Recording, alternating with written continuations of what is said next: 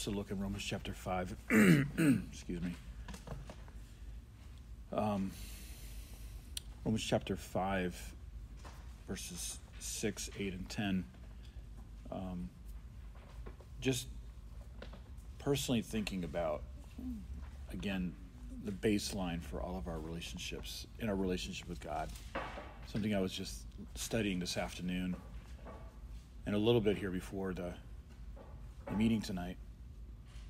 And this is really about the grace of God. And when we think about relationships, our relationship with God and our relationship with each other, it's always, our theology is always going to have a critical impact on our relationships with each other and our family and our understanding of our relationship with God. And so if our theology isn't right,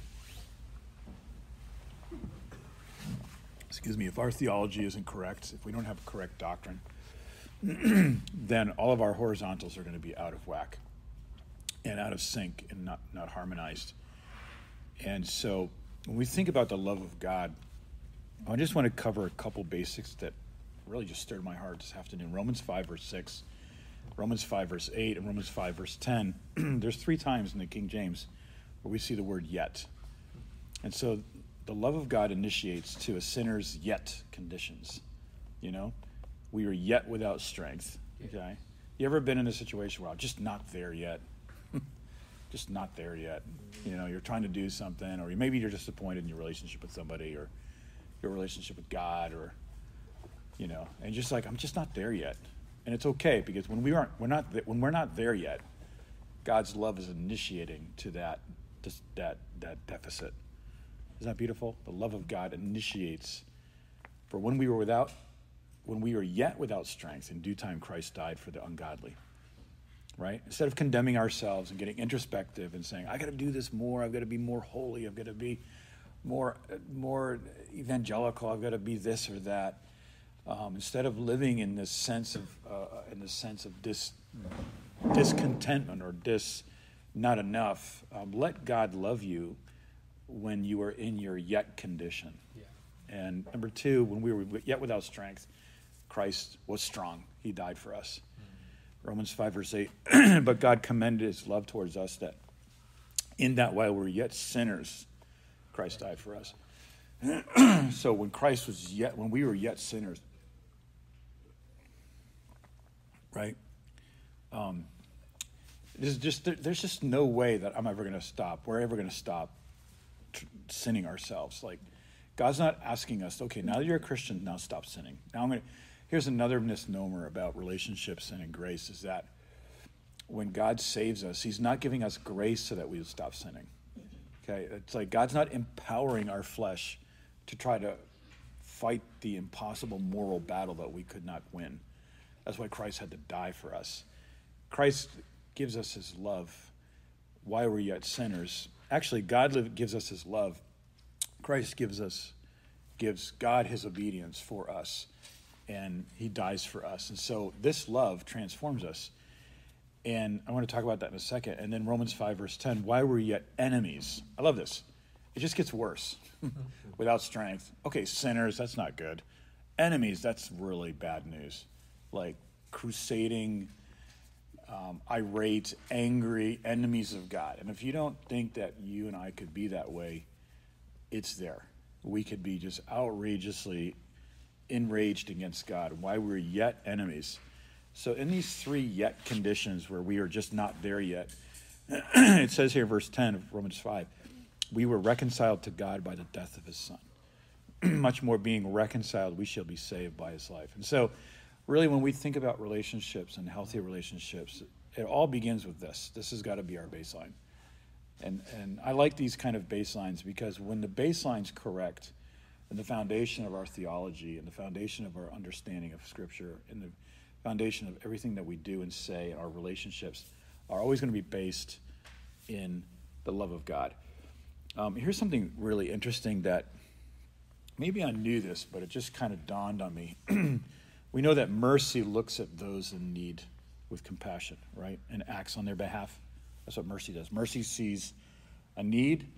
It sees the place where judgment should be, and it acts on their behalf. Mercy wants to give sinful man what he so desperately needs, a relationship with God. By the way, that's what we really need the most. We don't need anything else. Like, we don't need God to answer this prayer or that prayer, for God to change this person or change my marriage or change my relationship with my family. The greatest need that we have is really to walk with God and to know Christ. God cannot initiate towards man because man is a sinner, and holiness cannot accept evil and sin. So, what does mercy do? Mercy prescribed an atonement.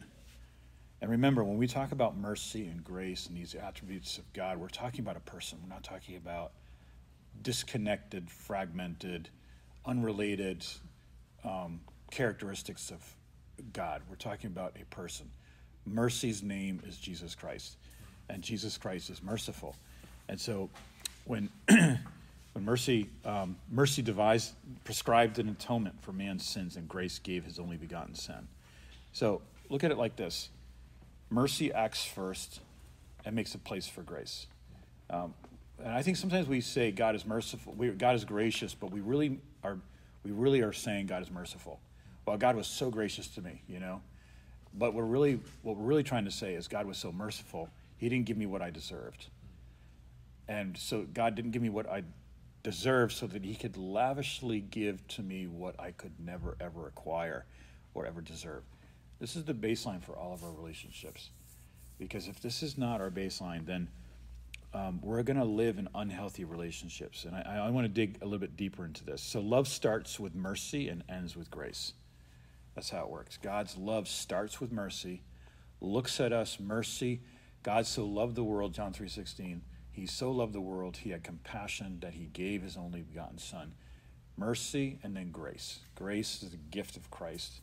Christ is given by grace to us.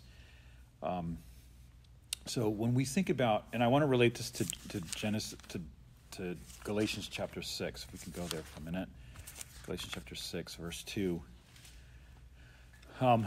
Verse 2 and verse 5, there's two words here I want to contrast. Now, understanding the baseline of our relationship with God, first his mercy towards us, and then his grace towards us, that love initiated to us when we were in our yet condition, we just not there yet conditions. And so understanding that, let's go to Galatians 6 and look at verse 2. It says this. It says, bear you one another's burdens and so fulfill the law of Christ. Okay, burdens, right? Bear you one another's burdens. I want to dig into this. This is really rich. Let's skip down to verse 5. And it seems like verse 5 is kind of maybe contradictory to what we just read. For each one shall bear his own burden. Or some translations is load. And so there's two Greek words here. Burden in verse 2 is a word. Have you ever looked at this, Pastor Adam? These two words. This is really awesome. Verse 2, the word burden is baros, B-A-R-O-S, and it really means a weight, a burden, or it speaks of something of great importance. It's something very, very it's massive. This always refers. This word is only used, and it's used 3 times really in the New Testament: Matthew 20, verse 12, Acts 15, and Revelations 2:24. This word is used to always refer to a burden of the Holy Spirit, or a spiritual burden that people carry. This is relating to this is spiritual. I give you the right verses. These are spiritual burdens that people carry, and this is something that people carry. This is something that people carry in their lives, and this is something that God gives us the opportunity to bear these burdens. Verse 5 is a different word for burden. It's actually a word for load. It's a word that is referred to cargo. It's a word that relates to a load or even baggage. So it's really saying that every man should carry his own baggage. That would be really great. Pastor Adam knows what I'm going to say here. That would be really great policy when you're traveling with a group. Verse 5 here is a different word. It's not baros. It's fortion, which is a burden, cargo, load. And it's Galatians 6:5. Luke 11, verse 46. It's just referring to a burden that the Pharisees put on people. Religion always puts spiritual baggage on people, doesn't it? It just gives people extra weight.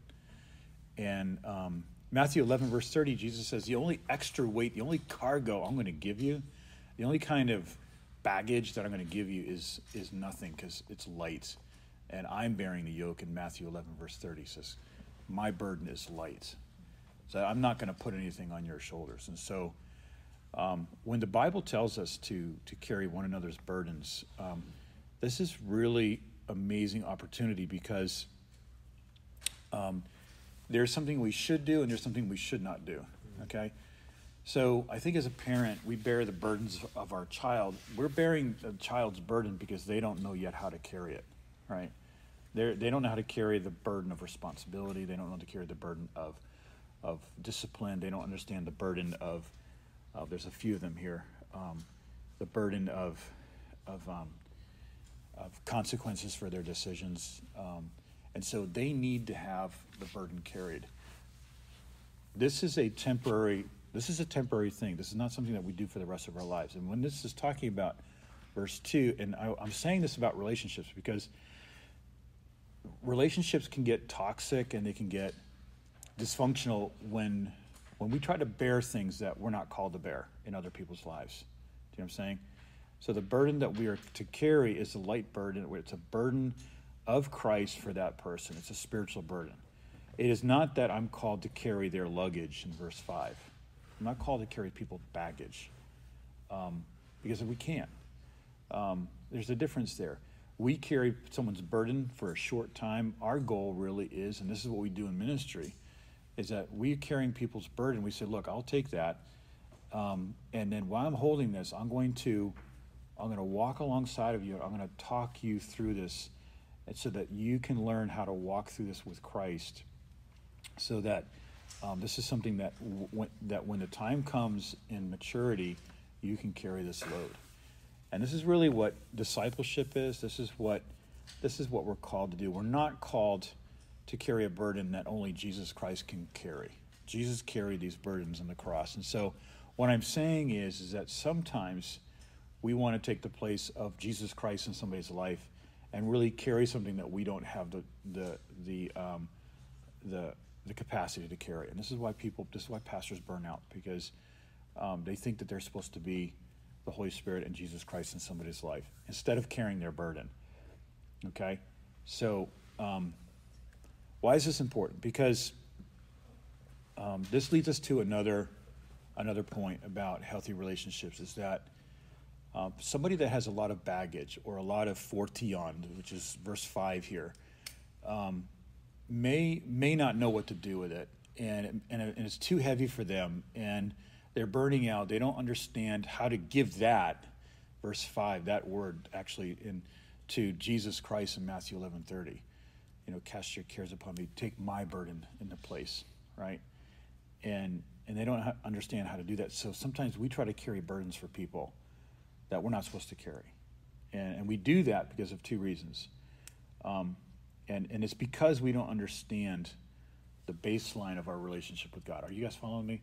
What happens is that if my theology about my relationship with God is not correct, if it's not Romans 5, 6, 8, and 10, then I'm going to be entering into Galatians 6 and be like, okay, now I've got to unconditionally allow everyone to have access to me that, they should not, access in the wrong sense, like familiarity and they're saying, well, you're supposed to bear my burden. You ever have someone say that too? Well, you're a Christian, you're supposed to bear my burden. And it's like, I'm not supposed to carry your baggage. That's not biblical. That's 6:5. That's yours to carry. But I'm supposed to bear something else. That is a burden that is in Galatians 6:2. That's a different kind of burden. This is a burden, a spiritual burden. This is not a heavy burden. This is a burden that what Paul did, and this is the point right here, is that Paul said, I'm suffering for the body's sake. Pastor Stevens taught a lot about this, suffering for the body's sake. Suffering for people that are growing in maturity, suffering with people, bearing with people as they walk through immaturity, right? unbelief, and maybe reacting, and maybe angry, and maybe just lashing out sometimes. But we're bearing with them as we walk with them, revealing to them Christ, and that's our walk. We're not called to carry nonstop people's complaining. We're not called to carry people's negativity, people's soulishness or emotionalism. Those are burdens. That's Galatians 6:5. That's something that look, I can talk with you, but if it's going to be flesh, then there's no fellowship. There's nothing I can do. There's really nothing I can do for your flesh. If there was, then Jesus wouldn't have to die on the cross. So sometimes people want us to bear their flesh. Is this making sense? People want us to bear their issues, and the only thing that we can do really is to point them to a cross that delivers them from all of that. Why do sometimes people do this? Is because number one, because like last week we talked about limits. Because we don't understand these lines, these limits, and these boundaries. And property lines have gates, and gates protect what's inside, and it allows traffic to enter in and out. And so this really talks about guarding our relationships. It's talking about guarding our heart in Proverbs 4, verse 23.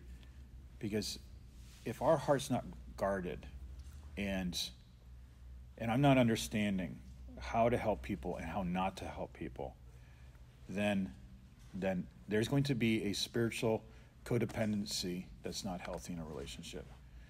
And what we're doing in discipleship is we're leading people to follow Christ. And there's a lot of times where like we may not even have an answer for somebody, because if we feel like we always have to have an answer for somebody, then we're creating like spiritually codependent community, and we're not walking in discipleship. So, and this is important because I think sometimes people just can't say no. They can't say no to somebody because there's two reasons. I think in 1 Corinthians 8, verse 7, there's an internal parent inside of somebody. Like somebody comes to you and like, they have baggage and they're demanding something from you. They're laying something on you. And they're asking, oh no man, nothing but to love them. They're asking something from you that is not love. They're asking you for something that is just, that is like, okay, I'm crossing lines here, and I need to take something from you that's yours. Okay, and that's a crossing a line. And 1 Corinthians 8:7 is really talking about a weak conscience. It's where a person is like saying, well, I can't say no because my conscience is wounded and I don't have a healthy conscience. And so what happens is that like there's this like, this internal parent or this internal monitor saying, you just can't say no. You got to do this. This is what you need to do. This is your responsibility. And there's two things that happen. Like, number one, we can't say no to those who want to take what is ours. And number two, we can't say yes in the help of need. And this is because there's something wrong with our conscience. Our conscience is not established in grace. I can't say no to those who want to take something from me that's mine. Okay, that's crossing the line. That is like not bearing one another's burdens. And number two, the other extreme in that is that I can't say yes when there's help coming to me when I need help. And so we all struggle with this. And if we understand our baseline with Christ is that he came to us in our not yet state, then we can understand that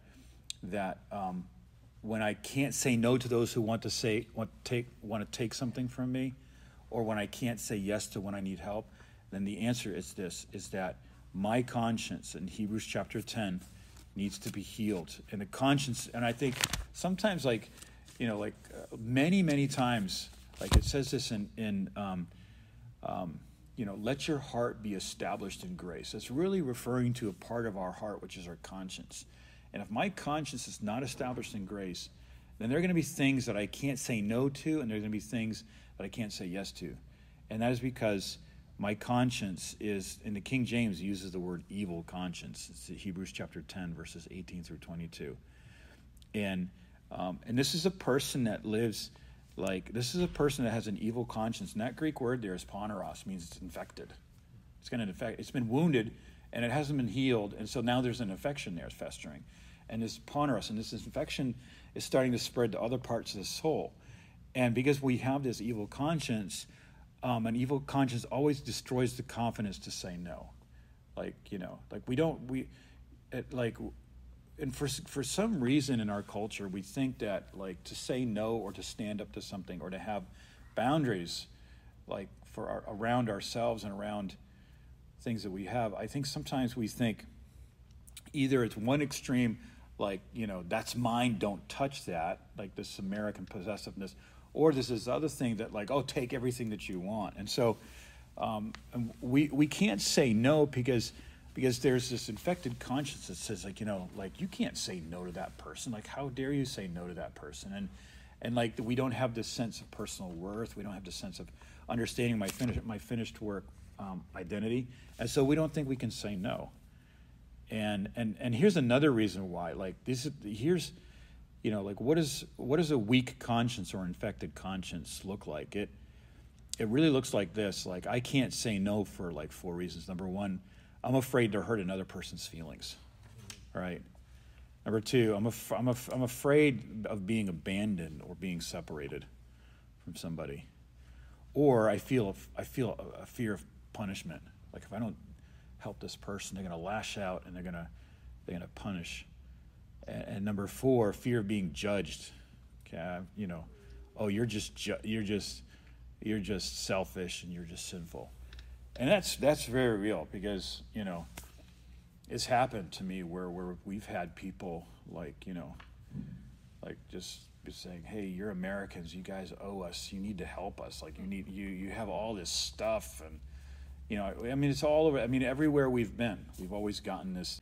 And if you don't do this, then you're a selfish American. And so we need to draw lines there. We need to draw lines because any relationship that we have that becomes transactional, I'm going to finish it with this, is always something that is dysfunctional. It's always defective, and it always becomes toxic. It always becomes angry. I want something from you, and if you give that to me, then I need you to give that to me 24/7, and I can't sustain that, right? And that God's not called us to give stuff to people 24/7. That's creating this. There's this codependency that's being created, and God does not call us to codependency. Okay, God doesn't call us to codependent relationships.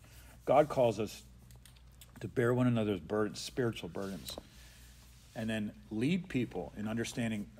God carries your baggage. I can't carry that, and don't ask me to carry it, but I can tell you, I can carry your burden. I can carry your spiritual burden. I can walk you through into maturity, but I'm not in a place where I can say, look, I can take all that garbage. I can take all this stuff, or your cargo. It's not necessarily always something negative. It just, and I think that when we misunderstand our calling in relationships, that I'm supposed to be like the American welfare system and just give with no accountability and no stewardship, then that's a soulish relationship that's going to become toxic, and there's going to be compassion fatigue. God never calls us into that kind of relationship. God calls us into relationships where we understand my value because of mercy and grace. And number two, what I have in Christ. And number three, the burden that I have to carry as a pastor or as a Christian or as a pastor's wife or a person in this church is a light burden. It's not somebody's baggage.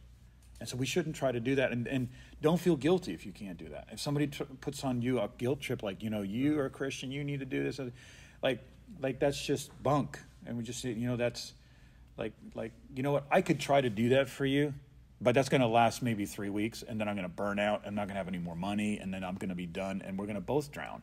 That's not helping people. And so I know this may be kind of obvious, but I think when we look at body life and we look at, when we come to church, when we come to gatherings like this, even if it's small, like, my big cargo that I'm carrying, like in Galatians 6:5, doesn't seem so heavy anymore. It doesn't seem so big. It doesn't seem so outrageously heavy. It's lighter, because we're yoked up with Christ. And when we're yoked up to Christ, the yoke of the ministry, this is not hard. It's busy. Right. But it's not hard. And it's not, having a relationship with someone that's very needy, that like is in my family or married to or whatever the situation is like we can get burned out in that circumstance, or we can look to Christ and carry a burden, Christ's burden, and give them, and then we're set free to not like having to be their savior. Right. But we are set free to like give them Christ, reveal Christ to them, walk them through it, but also it's going to help them when we draw lines and say, you know what, you're asking me for something that I cannot sustain, I cannot give to you on a sustained basis, or it's out of bounds, or it's out of boundaries, or it's outside of God's guidelines. And whenever we function outside of God's guidelines, we burn out. We just burn out. So maybe any questions or comments on that, you guys?